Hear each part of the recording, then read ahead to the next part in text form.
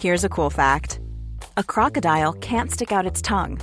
Another cool fact, you can get short-term health insurance for a month or just under a year in some states. United Healthcare short-term insurance plans are designed for people who are between jobs, coming off their parents' plan, or turning a side hustle into a full-time gig. Underwritten by Golden Rule Insurance Company, they offer flexible, budget-friendly coverage with access to a nationwide network of doctors and hospitals. Get more cool facts about United Healthcare short-term plans at uh1.com.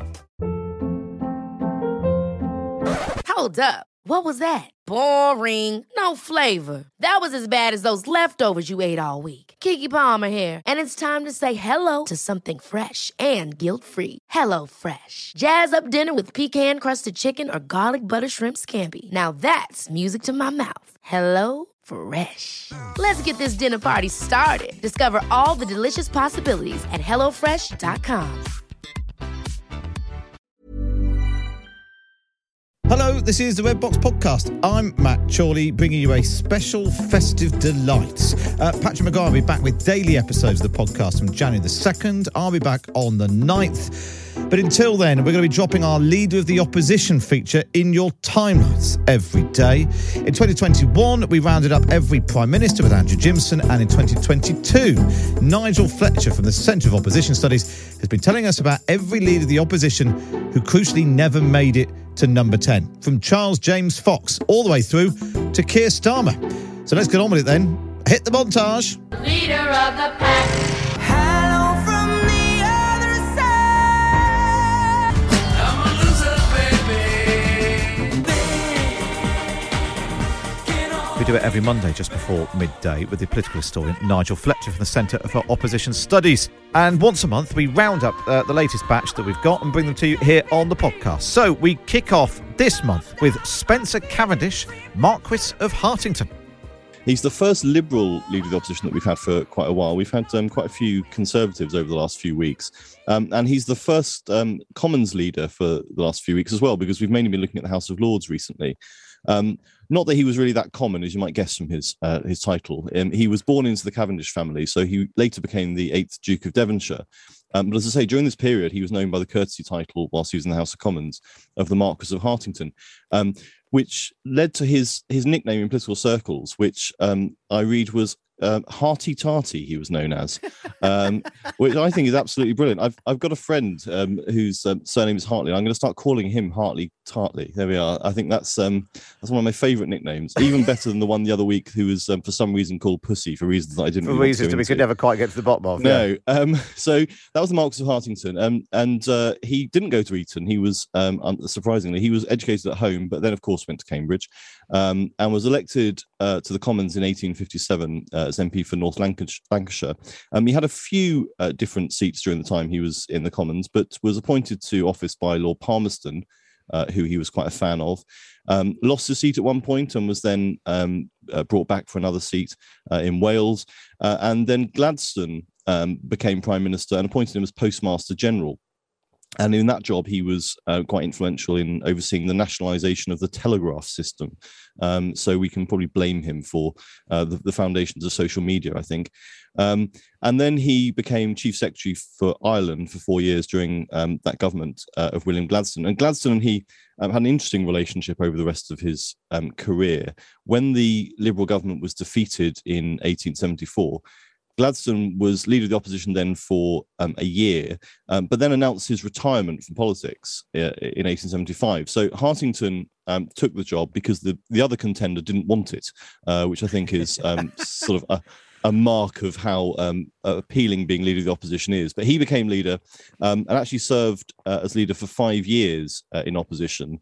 And during that period, they had the usual squabbles that oppositions tend to have about the sort of style of opposition they should have. He was much more of the view that there was clearly a conservative mood in the country, and it was better for them to be patient and just sort of wait it out for the tide to turn. Whereas there are other people, including Gladstone, who sort of returned to the fray a few years later and started campaigning quite vociferously across the country. And he was much more in favour of there being a more aggressive approach to politics. So he had to contend with all of those debates and arguments during the course of his 5 years in opposition, and then led the Liberals to victory in 1880. And was then invited by Queen Victoria to form a government. Now, normally, Nigel, that would exclude him from our Exactly. list, because we only do leaders of the opposition who didn't become prime ministers. He was leader of the opposition. He led the party into an election. They won the election. He was asked to form a government by the Queen. What happened? Well, at that point, he had a conversation with Gladstone. And Gladstone, who had, as I say, returned to the political fray a couple of years before, was very visible in the press and in the sort of public eye during the course of that campaign. And Gladstone made it very clear that, having been a former prime minister, he would not serve under him in a lower position. And so he faced the dilemma: does he form a government that excludes this big figure who is now sort of the leading Liberal in the land and could then become quite a dangerous figure on the backbenches, or does he give way? And he gave way to him. And so, as the history books will show, Gladstone became prime minister again in 1880. And he swallowed his pride and took a job in his cabinet as Secretary of State for India, a bit like prime ministers sending sort of rivals off to Northern Ireland, I suppose, at the time. So he served as Secretary of State for India and then Secretary of State for War. So yes, as you say, he's quite an interesting character in that he seemed to do everything right. He got the party to the brink of government, won the election, was asked to form a government, and then had it snatched away at the very last minute. It's amazing. It's amazing, that story. A good one for pub trivia questions. I suppose we should reflect a bit, Nigel, on the fact that today marks 2 years since Keir Starmer became leader of the opposition. We'll obviously do him later in the year, assuming that he is still leader of the opposition when we get to him. How do you think he's doing compared to the great swathe of former leaders of the opposition that we've been looking at? Well, he, I think, had a quite difficult start, because if we think back to 2 years ago, we were in the middle of the pandemic at that point. He gave his acceptance speech sort of on camera without an audience there. There wasn't the great sort of cheering crowds that we've come to expect when a leader takes office in that way. And there was a lot of discussion then that he was facing the same problem that Ian Duncan Smith had. Ian Duncan Smith became leader of the opposition, I think, the day before or the day after, I think, 9/11 happened. And so his election as leader of the Conservatives and becoming leader of the opposition was completely buried, of course, by that news. And he found it extremely difficult to make an impact. And that's something that leaders of the opposition always struggle with. They struggle to get media coverage. They struggle to define themselves. One of the criticisms of Ed Miliband recently, in recent years, was that he struggled to define himself over the first few years of his leadership and allowed the Conservatives to define him. And there was a lot of talk over the first year of Keir Starmer's leadership that he was in that same position, that he was struggling to make any impact. But I think we've seen since then, both with the easing of COVID restrictions and things, he's been able to get out and campaign. But also, frankly, we've seen the government facing a lot of difficulties that he's benefited from. And it's one of the lessons that actually, no matter how good you are in opposition, a lot of the time you're dependent on the government messing up for you to make any progress. That was Spencer Cavendish. Next up on our countdown of leaders of the opposition, it's Sir Stafford Northcote. He was born in 1818 in London, educated, as we've become accustomed to, at Eton and Oxford. He went into the law. He was a lawyer, and so was called to the bar before he was in office in government. But interestingly, he was private secretary to William Gladstone when he was at the Board of Trade, and that was in 1847. At that time, Gladstone was a Conservative before he split from the Conservatives and went over to the Liberals. So this became quite an important point later on, when Northcote had this prior experience working for Gladstone. He then was elected to Parliament for Dudley in 1855, and then went on to represent Stamford a bit later. And in the course of his earlier career, before he became leader of the opposition, he was in the cabinet as firstly president of the Board of Trade, Secretary of State for India, and then finally he was Chancellor of the Exchequer for 6 years under Benjamin Disraeli. And Disraeli was one of his mentors, really. He was a great supporter of his, and he owes most of his career, really, to him. Prior to being in office, when he was still a sort of legal clerk, he co-authored what's now known as the Northcote-Trevelyan Report, which students of politics are very, very familiar with because it's the foundation document really for the modern civil service. So if you're wondering about Northcote, yes, he is that one. But he was Chancellor of the Exchequer for 6 years until 1880. And what then happened was that Disraeli, as I say, was a great mentor of his, described him as his right hand. And he was Chancellor of the Exchequer in his government, but also leader of the House of Commons, because Disraeli went to the House of Lords and carried on as Prime Minister from there, and they needed someone in the House of Commons to lead the Conservatives there. So Northcote became the leader in the House of Commons as well as Chancellor. So when that government lost office and they went into opposition, he was then the leader of the Conservatives in the Commons, and so became leader of the opposition then. And he sounds so accomplished, and even made it to the level of being Chancellor of the Exchequer, and as you say, had someone like Benjamin Disraeli backing him. So, listeners at home might be scratching their head and thinking, whatever stopped him from being able to lead the party to victory and actually take the top job? Indeed, and this is the sort of it could have been me, as we're familiar with. I nearly called you Matt then, I'm so sorry. I've been called worse. But we moved then on into the period in opposition. And Disraeli sadly then died a year later. And so he became the leader in the Commons, whilst Lord Salisbury became leader in the Lords.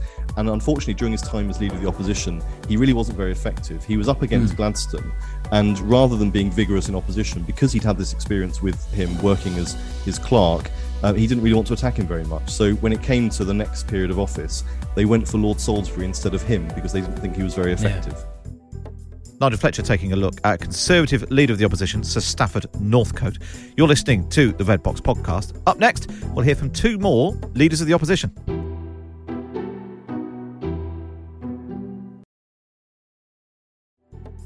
This is the Red Box Podcast. Now we continue our tour through Leaders of the Opposition with Nigel Fletcher.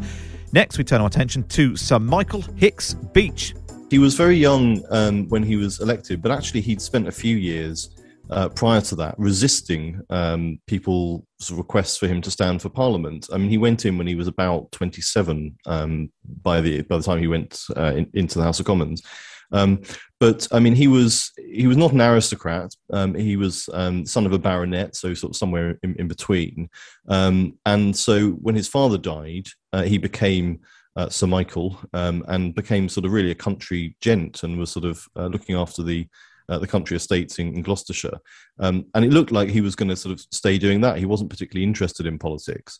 And eventually there was a by-election in East Gloucestershire and he was persuaded to stand in it. But yeah, it does say something about the time that the age of 27 is considered a bit late to go into Parliament. And so when he was in Parliament, did he quickly make his way up the greasy pole? Yes, and that was quite surprising because initially he went in and, as I say, was a country squire, really sort of gentry. And so for the first few years, he was a bit of a backbench rebel. He'd sort of opposed some of the measures that were being put forward, including the Reform Acts that were going through. He was quite sceptical about those as well. And it looked like he was set to be a kind of a traditional Tory squire on the backbenches. But it was really Benjamin Disraeli who sort of became his great patron, and he made him a junior minister in 1868. And from then on, his reputation sort of rose and rose because he was a very good minister. He had a great ability to master his brief. He had a great memory and was quite impressive. And so that started his rise. And so when Disraeli returned to office in 1874, that's when he made him a more senior minister. He was chief secretary for Ireland and then promoted him to the cabinet. So it's really an example, and we've heard a lot during this series about people who have sort of gone in mainly because of the position they hold in society rather than any great ability. Yeah. He certainly was able, and that's what sort of helped him to, as you say, and it's Disraeli's phrase, of course, to climb the greasy pole. And so tell us then about his ascent even further to the position, which is the reason we're talking about him today, to him becoming leader of the opposition. Yes, well, I mean, like some of these that we've talked about, his claim to be on this list is slightly tenuous in that it's not a huge part of his career when he was leader of the opposition. But he was certainly a very senior figure. And so, as I say, he was in Disraeli's cabinet from 1874 until that government fell in 1880. And then the Conservatives went into opposition. And because he'd been a fairly senior figure and, as I say, was very able, he was quite a significant figure in opposition. Disraeli himself had gone to the House of Lords, so he wasn't around in the House of Commons. And in any case, he died the following year. And as we heard last week, Lord Salisbury took over as the leader of the party in the House of Lords. But the person we talked about last week, Sir Stafford Northcote, was not really seen as being very effective in opposition. And so we have Hick's speech then being much more effective in the House of Commons. He developed quite a following there, including one of his great supporters was Randolph Churchill, who was Winston Churchill's father. He was a great backer of his as well. And so we have a situation where you've got a fairly weak leader of the opposition in Stafford Northcote in the Commons, and this rising star, Hick's speech, actually being much more effective. So he actually led to the downfall of the government. He proposed the amendment to the budget in 1885 that led to Gladstone's resignation. So he was clearly a very effective oppositionist. And so that government fell. And then we have a short period of government. Lord Salisbury formed a government in which he made Hick's speech the Chancellor. And so he became Chancellor of the Exchequer and leader of the House of Commons. And of course, when you've got a Prime Minister in the House of Lords, that position of being leader of the House of Commons is very significant. That government also then didn't last very long. We had quite a few changes of government during this period. So when that government fell and the Conservatives went back into opposition, because he was leader of the Conservatives in the House of Commons, he became sort of by default then leader of the opposition in the Commons as well. So that's his claim to be on this list. He then sort of spent a brief period of time then as leader of the opposition in the House of Commons. That was the story of Sir Michael Hick's speech. And finally, on this month's roundup of leaders of the opposition, the first Earl of Kimberley, Sir John Wodehouse, and how he became known as Uncle Kim. He's another peer, as you will have gathered, and he's actually the first of our leaders to have served into the 20th century. So we finally made it into the 20th century. We're getting dangerously close to a period of history that I'm supposed to know something about professionally. But he was born in 1826, and he was the eldest son of Henry Wodehouse. And in case anyone was wondering, Wodehouse is spelt W-O-D-E. And yes, he is distantly related to P.G. Wodehouse, which is quite interesting. And he was the heir to a large estate in Norfolk. And whilst they were clearly fortunate, during his childhood, they had quite a number of family tragedies when he was just 7 years old. 4 members of his family died in just over a year, including 2 of his sisters and, crucially, his father. So he became the heir to all of those lands in Norfolk, and also to his grandfather's peerage. He was Baron Wodehouse. He was educated at, well, go on, have a guess, Matt. Oh, let me guess. Was it, should we say Eton and then Oxford? Oh, there we go. I think that gets a ding on the bell, I think. There we are. Yes, Eton and Oxford, where he studied classics. That's something which seems to have become a bit of a trend for political leaders into the present day, shall we say. And before that, he was sent away to be taught by a sort of theologian called the Reverend Thomas Arnold in Rutland before the age of 10. And he was quite stern, but Wodehouse later said that he was a good influence on him and removed from him what he described as a vile habit of falsehood, teaching him to be truthful and accurate. But I'll leave you to speculate whether that might have held him back in politics later on. But that's what he accredited him for doing. But he was clearly gifted academically. And then, of course, because of his father's death, he was the heir to that title. And so at the age of 20, he succeeded him as Baron Wodehouse and inherited all of those lands. But he was reported to be disappointed to have missed out on his chance to be in the House of Commons. As we've talked about in previous weeks, the peers that we've had, although they were, of course, later on in the House of Lords, before that, they usually went into the House of Commons first, and he missed out on that and was quite disappointed because he was quite politically interested. But what it meant was that he was in the House of Lords as a very young man. He was 20 years old, and there weren't very many of them who were that young. And so he was promoted fairly rapidly. He became Under Secretary of State for Foreign Affairs. He was quite good at the job, and was later appointed Lord Lieutenant of Ireland, and oversaw a number of reforms there, reforms to the universities, disestablishment of the Church of Ireland, and that sort of thing.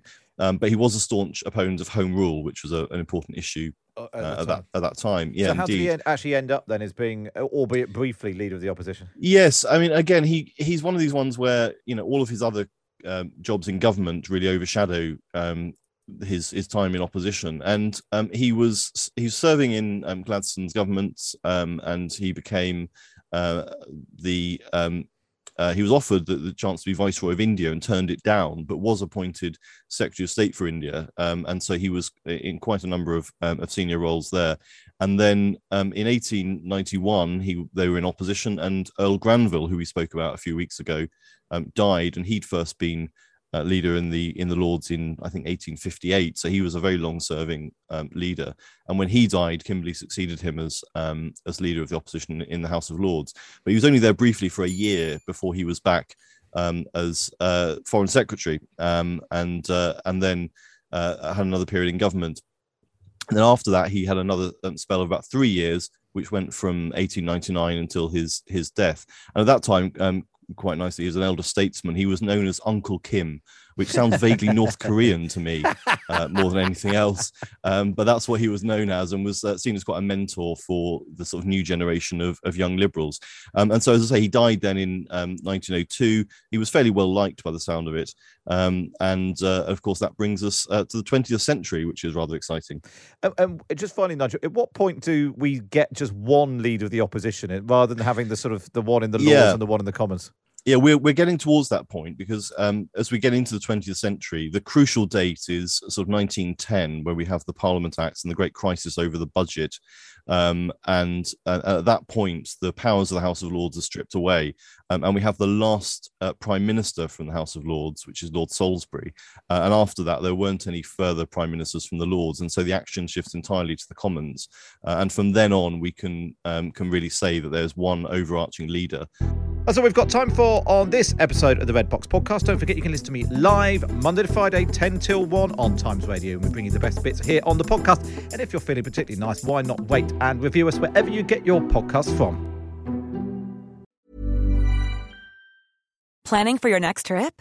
Elevate your travel style with Quince. Quince has all the jet-setting essentials you'll want for your next getaway, like European linen, premium luggage options, buttery soft Italian leather bags, and so much more. And is all priced at 50 to 80% less than similar brands. Plus, Quince only works with factories that use safe and ethical manufacturing practices.